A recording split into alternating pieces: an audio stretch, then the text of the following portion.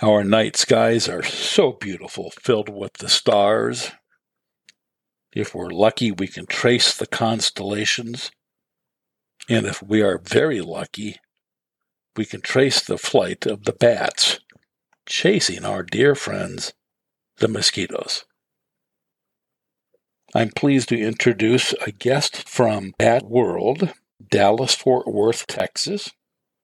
Our guest is Kate Gordon, who's a Vice President of Special Projects. Kate, welcome.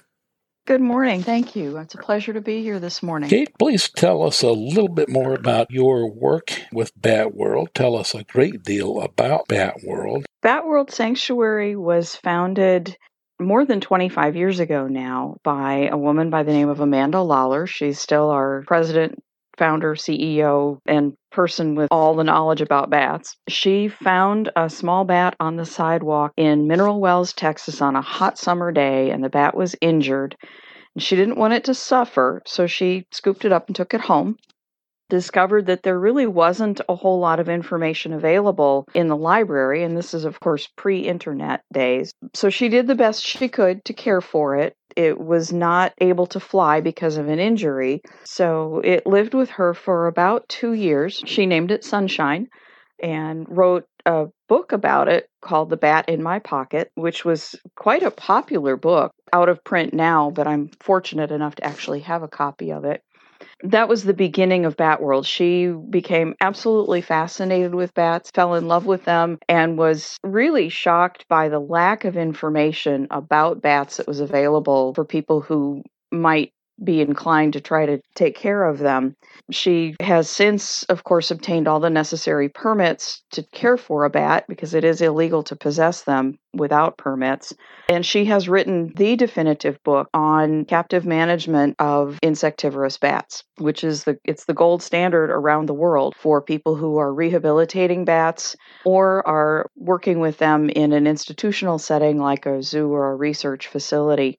25 plus years later, Bat World Sanctuary is the only facility in the world that is dedicated exclusively to rescue and rehabilitation of insectivorous bats that are native and providing lifetime sanctuary to both native non-releasable bats and non-native bats that are surrendered out of zoos, research facilities, or the pet trade. So fruit bats come under that category. Our insectivorous bats come in as people find them, and then if they're releasable, we let them back loose once they've recovered. If they're not releasable, then we have licenses to keep them and give them a permanent home. She's written a number of scientific articles about bats. She is consulted by researchers and veterinarians from around the world, and we provide continuing education and professional development training for bat rehabilitators, researchers, veterinarians, biologists from across the globe. Kate, what's the life cycle of a bat, the gestation period? How long do they typically live? Is it true between the insect-eating bats and the fruit-eating? Insect-eating bats generally have a much shorter gestation than the fruit-eating bats. Typically, it runs around 90 days, but it depends very much on the species. And there are a large number of species of bats. They may have anywhere from a single pup, like our Mexican free-tail bat, which is the state bat here in Texas, up to as many as 5 at a time, which would be our eastern red bats that are a solitary tree roosting bat. They only give birth once a year, and they are the slowest reproducing mammals of their size on the planet. Fruit bats, on the other hand, tend to have a longer gestation period. Most of them have a single pup. There rarely are multiples in a birthing. And they have the life expectancy ranges anywhere from about 6 to 8 years for some of our microbat that live in trees, up to 40 or more years, depending again on the species. We actually have the world's oldest living captive giant flying fox at Bat World Sanctuary. He is 33 years old now. And the normal life expectancy for those bats, even in captivity, is less than 30. That's remarkable. What's attributing to that long life? His excellent care.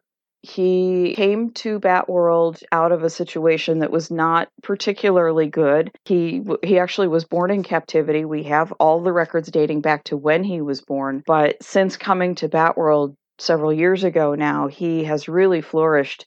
And even though we're seeing old age declines in him, he has arthritis and he has some other age-related infirmities. He's still very active. He loves the care that he gets. He's taken out for daily sunbathing time so that he gets some fresh air and sunshine outside. He's hand flown. He cannot any longer fly independently, but he's held and allowed to flap his wings so he feels like he's flying. And of course, he gets a really excellent diet with a variety of fruits and supplements to ensure that he's healthy. We have plenty of time to follow up on some science. I do, though, want to get into some folklore. When I'm in the backyard with my short hair, I have to be terribly afraid a bat's going to get into my hair and pull me away. No, regardless of whether you are completely bald or have the world's tallest beehive, bats have no interest in getting into your hair. If you are outside and a bat swoops down over your head, that bat is actually doing you a favor. Because if you look up when you go outside, particularly on a warm summer evening, you see this cloud of little teeny flying insects up above your head. And that's because we radiate heat from our head, and that attracts those insects. The insects are what attracts the bat, and the bat is flying through, grabbing a mouthful of bugs and protecting you from them on its way by. Okay, so we should invite a hothead to all of our evening parties. Absolutely. Yep, because then all the mosquitoes will flock to them, and the bats will go eat all the mosquitoes, and you all will be fine. Good. We could actually end the interview at this point. Okay. I think everybody's learned as much as they need. Oh, we've only just scratched the surface with bats, though. On the other extreme, when I vacation in Transylvania, should I take, some sort of like garlic with me? Well, you might want to use it to season your food, but there's no other reason to take garlic to Transylvania. They actually probably have some there, but they also don't have any vampire bats. Contrary to what we see in the productions from Hollywood, Transylvania is not the home to the vampire bat. Vampire bats really don't care about garlic, holy water, silver, crosses, sunlight, or mirrors. They don't sleep in coffins filled with dirt during the day, and they really don't like the way people taste. There are 3 species of vampire bats in the world, and only 3. They live in Central and South America. They feed on animal blood, primarily goats, cows, chickens, pigs, and they are about the size of a hamster. You've dispelled way too many myths. It's just amazing. I'm so sorry. Now, let's discuss the anatomy and physiology of this wonderful mammal. Okay. Bats have the Latin name for the general classification of bats is Chiroptera, which translates literally to hand wing. And if you look at the anatomy of a bat, first of all, the skeletal structure bears a striking resemblance to a human skeleton, except that the limbs and particularly the fingers are considerably longer. The wing itself consists of a shoulder, an upper arm or humerus, an elbow, a forearm or radius, a wrist, and a thumb and 4 fingers. And when the wing is fully extended, it looks like a hand. There's a membrane that extends from the top surface of the outermost finger all the way down to the side of the body, and it encases all 4 fingers. The fingers are jointed so that the bat can move the fingers as part of its flight activity. And they are the only mammal that's capable of true powered flight. They don't glide like a bird. They flap continuously while they are flying. And their wings are extremely flexible as a result. The membrane is 2 very thin layers of skin with nerves and blood vessels and so forth sandwiched in between, along with the finger bones. Very good. On the physiology end, is there anything special about their organs and how everything works inside the animal? They are uniquely suited to life upside down. So, although their organs are in roughly the same place as ours are, they are more efficient when they are roosting, hanging head down. They breathe better, their heart rate is better, they actually digest food upside down.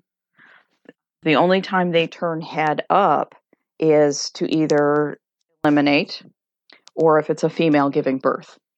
And then she'll use her tail membrane to catch the baby as it comes out.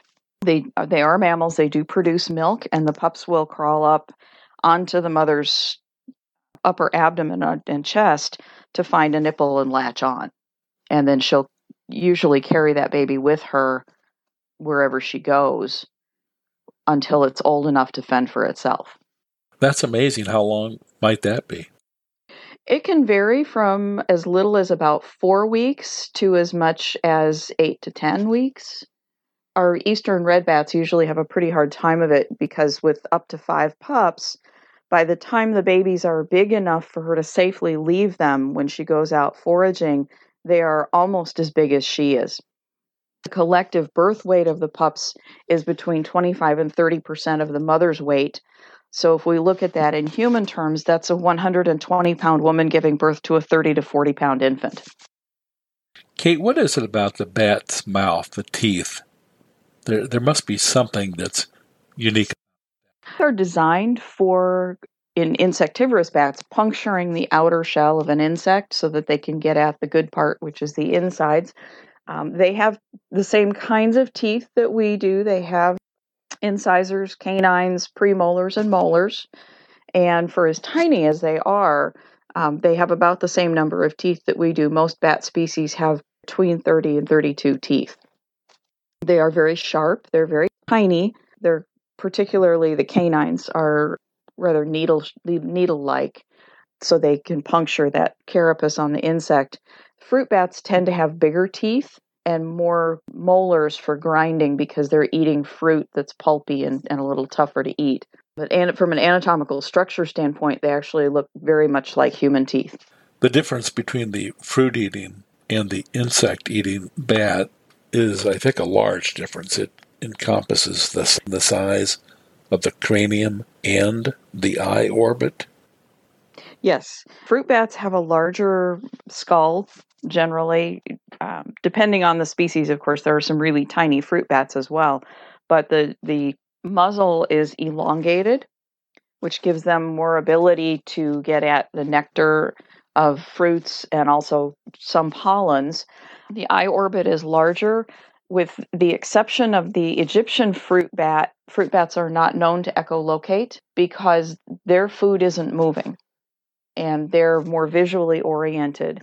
Our insect-eating bats see primary colors and neutral tones, blacks, grays, and whites. Fruit bats, on the other hand, see in full spectrum color, and they can actually pick up subtle variations in color tone that we cannot see. And that helps them to determine whether or not the fruit that they're picking at or looking at is ripe enough to eat. They're not going after the fruit that's ready to go to market in a farm situation or an orchard. They're looking for the fruit that didn't make it to market when it was ready and is now too ripe to go. And that's what they will prefer to eat. That also helps the fruit farmer by preventing fruit fly infestations. Is it just the fruit-eating bat that's responsible for contributing to pollination? No, some insectivorous bats do as well. They're more incidental pollinators rather than deliberate because they don't typically feed on pollen and nectar, but they do sometimes glean insects off of plants and they'll pick up pollen on their way by. Are all of the bats nocturnal? Yes, the fruit bats are somewhat more active during the day, but they tend to do all their foraging at night. Their eyesight is geared toward night vision, so they generally will sleep during the day and then they're more active at night. The insectivorous bats are exclusively nocturnal. Echolocation. That's such an intriguing ability of the bat. Let's explore that. Echolocation, it really is a fascinating concept. There was some work done in Canada, and it's more than 20 years ago now. I think there was a young man who lost both of his eyes to cancer at the age of 3, and he taught himself to echolocate and then allowed researchers to connect up a lot of equipment to his head while he was echolocating to figure out what that brain path looks like And even though it's in his case, it was audible. In our case, for bats, it's outside of our range of hearing, but it's still a sound that's emitted that bounces off of the target. When the response tone comes back, it goes in through the ears, but the part of the brain that processes it is the visual cortex. So there's like a map inside their head of what they're targeting. And when a bat is flying and hunting at night, if you think about how they feed, we're talking about an animal that is flying between several hundred and several thousand feet up in the sky in full dark, going as much as 60 miles an hour, chasing an insect that's not, in a lot of cases, much bigger than an eyelash. That's not something that even the sharpest-eyed predator is going to be able to see with their eyes. So echolocation allows them to precisely target that insect through sound waves and catch it and eat it. What a successful strategy. It really is. And we've learned a tremendous amount from watching how bats echolocate.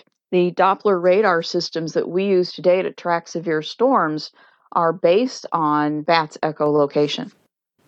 Fascinating. So the animal has the ability to perform echolocation, and scientists study, understand that, and take it into meteorology. Yes. Mm-hmm.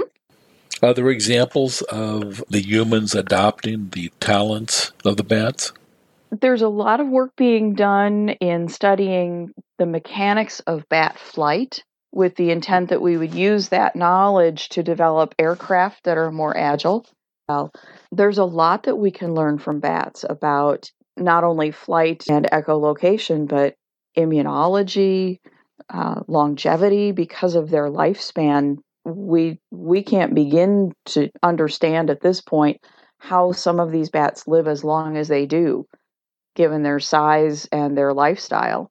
For example, the little brown bat, which has been up until recently fairly common in the northern part of the country, has a life expectancy of more than 40 years in the wild. And those bats only weigh, on average, about 8 or 9 grams as an adult. And to put that in the terms that I use for school kids, a Kraft single slice of cheese weighs 1 ounce, which is 28 grams. So this little brown bat, who can live to be 40 years old, weighs approximately a third of a slice of cheese. You mentioned that you'll try to educate school-age students. What are some common questions? The most common question I get is, why bats? Because I could work with kittens or puppies or bunnies because they're cute and fuzzy and everybody loves kittens and puppies and bunnies. And I respond to that with a question back, and I'm going to challenge you with this. If you met somebody today who had never seen a bat, knew absolutely nothing about bats, and you had to tell them everything they needed to know about bats using just one word, what word would you pick? Unique. Okay. Is that everything they need to know? You asked for one word. I said one word that tells them everything they need to know about bats. Kate, you're driving me batty. That's my job. Please help me. The word that I use to describe bats is essential. And the reason that I choose to use that word is because bats affect human life in almost everything we do. Bats are responsible for consuming millions and millions of harmful night-flying insects every single year. They protect important crops like corn, cotton, most of our grain crops. They're responsible for pollinating the agave plants. They're important for avocados, almonds, bananas, mangoes. A lot of the fruits and vegetables and grains that we enjoy on our table every single day are either protected or propagated by bats. And if we don't have bats, we don't have those things. Imagine not being able to wear anything that wasn't polyester. Imagine a loaf of bread costing $15 or $20 instead of 2 or 3. Imagine not being able to have bananas or mangoes If you're inclined to, patio parties and you like to serve margaritas and tortilla chips with guacamole, you might as well cancel the party if we don't have bats. If we don't have bats, we will not have the abundance of coffee and chocolate that we have today, which in my view makes life not worth living. Bats bring us products like shampoo and conditioner, toothpaste, soap, products that we use every single day to keep ourselves clean. They bring us chewing gum and twine and the rubber for tires and the soles of our tennis shoes. They bring us over 100 different medicines that save lives. If we don't have bats, people die. And that's the bottom line. And so bats are truly essential to human life.